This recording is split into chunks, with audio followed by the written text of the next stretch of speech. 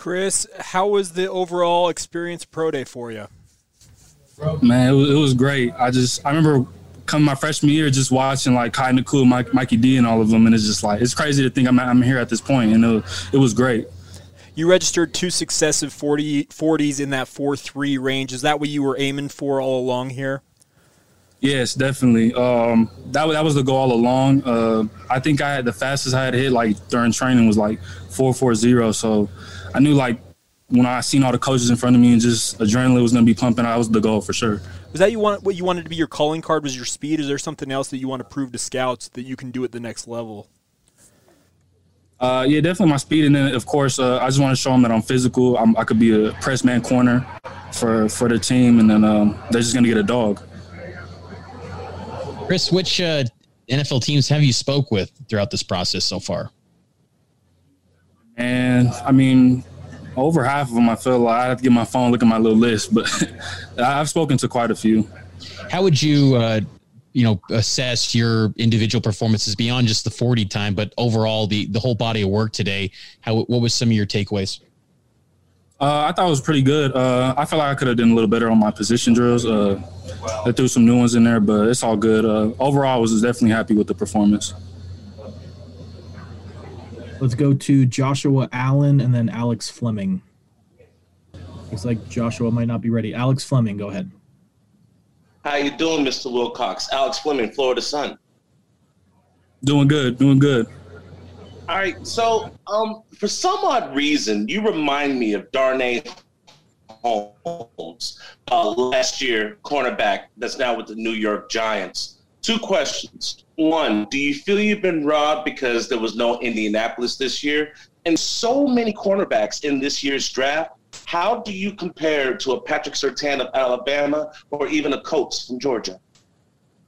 Mm-hmm. I mean, like, of course, the Colt Combine thing being canceled was a bummer, but, I mean, we had a lot of eyes here today. It was really no excuses, I feel like, in my eyes. So I feel like I had to put on a show, and I feel like I did. And I feel like a lot of people saw me. And, I mean, comparing myself to Patrick Surtain, I like to definitely be up there with those guys. I feel like my name doesn't really come up a lot. I feel like I'm an underrated corner in this draft, and I just want to make my name known. Good luck to you in the future. Thank you. Appreciate it. Go ahead, Joshua Allen.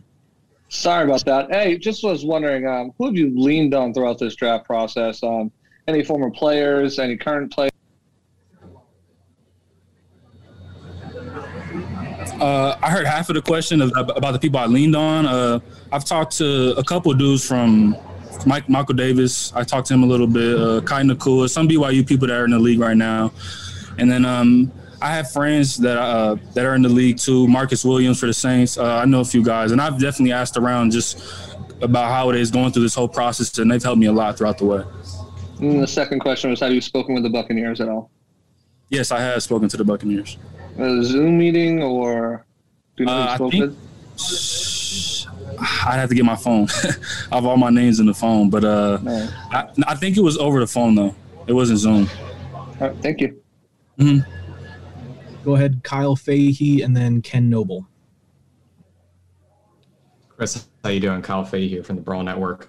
I wanted to talk about your game, specifically your tackling ability. You mentioned, having that dog mentality. Your stats say you've only missed 7 tackles in your career, and all 7 of those were from pretty early on. I think your freshman, your sophomore year. You also consistently have like 5 or 6 good run stops a year. What are teams getting from you in the run defense? It is a passing league, but corners today, a lot of them aren't as physical, maybe as, they used to be or whatever people like to say. What are you bringing in the next level in terms of intensity? Yeah, definitely. Like I said, I want to bring that dog mentality to any team. I just want them to know, like, if they're to toss or run to my side, I'm going to shut it down. Of course, I'm going to shed blocks. I'm going to do whatever I have to do against the biggest receivers, whatever I got to do to make the play. Thank you. Appreciate it. Best of luck. Thank you. You had mentioned a little bit about we talked about players like Surtain earlier, and you said that, your name's not getting mentioned with theirs. It sounds like you might have a slight chip on your shoulder, and I like that. But I feel like there's 2 types of people. You can use that chip as motivation, or you can let it weigh you down. How are you going to use it to motivate yourself to excel at the next level? Oh, yes, definitely. I feel like definitely today was just a way to get my name out there, and I just knew I had to make a big statement today. I felt like I did, and just see how it goes from here. I feel like I talked to a couple coaches or scouts after, and I feel like they like the results. So in my eyes, I feel like it's working. So we'll just see come draft day. Perfect. Thank you. Yes, sir. Go ahead, Dana Green, and then Jared Lloyd.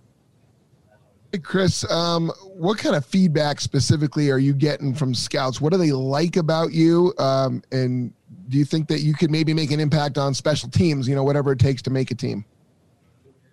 Oh, yeah, definitely. They like just my length, my height, my speed, all that. But I just want to let them know, like, I just wanted to show them, like, I could play football as well. You know what I'm saying? I could play corner. I could get out of my breaks, all that stuff. So that's just something I want to let them know that I could do as well. And, of course, I'll play any special teams, whatever it is. Whatever they need me to play, I'll do whatever. Chris, do you feel like, being in your position, you were – maybe somewhat limited just because of how everything played out with the schedule this year and all those things, and that maybe impacted how being a little bit underrated in that sense?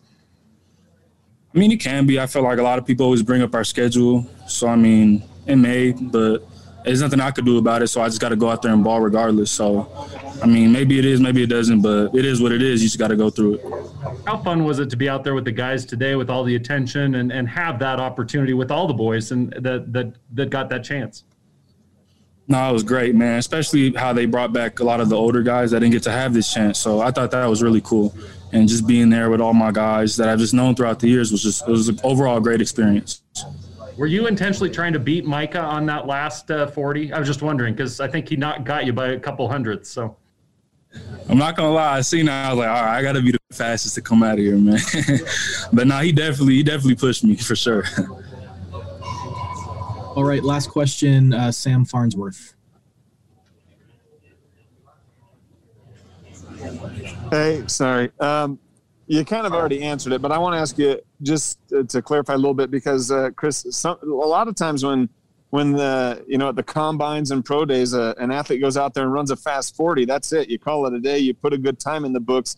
Why did you want to get out there and test it again and try to get an even faster time? Yeah, I just wanted to show everybody. Like, I know injuries are like kind of when you look at my name, it's always injuries, and I just wanted to show them like I feel really good. I'm gonna do every drill they want me to do and all that. So, I seen the 4.3 and I was just like, let me just beat it. That was kind of my mentality. So, I went out there and did it. So, I'm happy with it.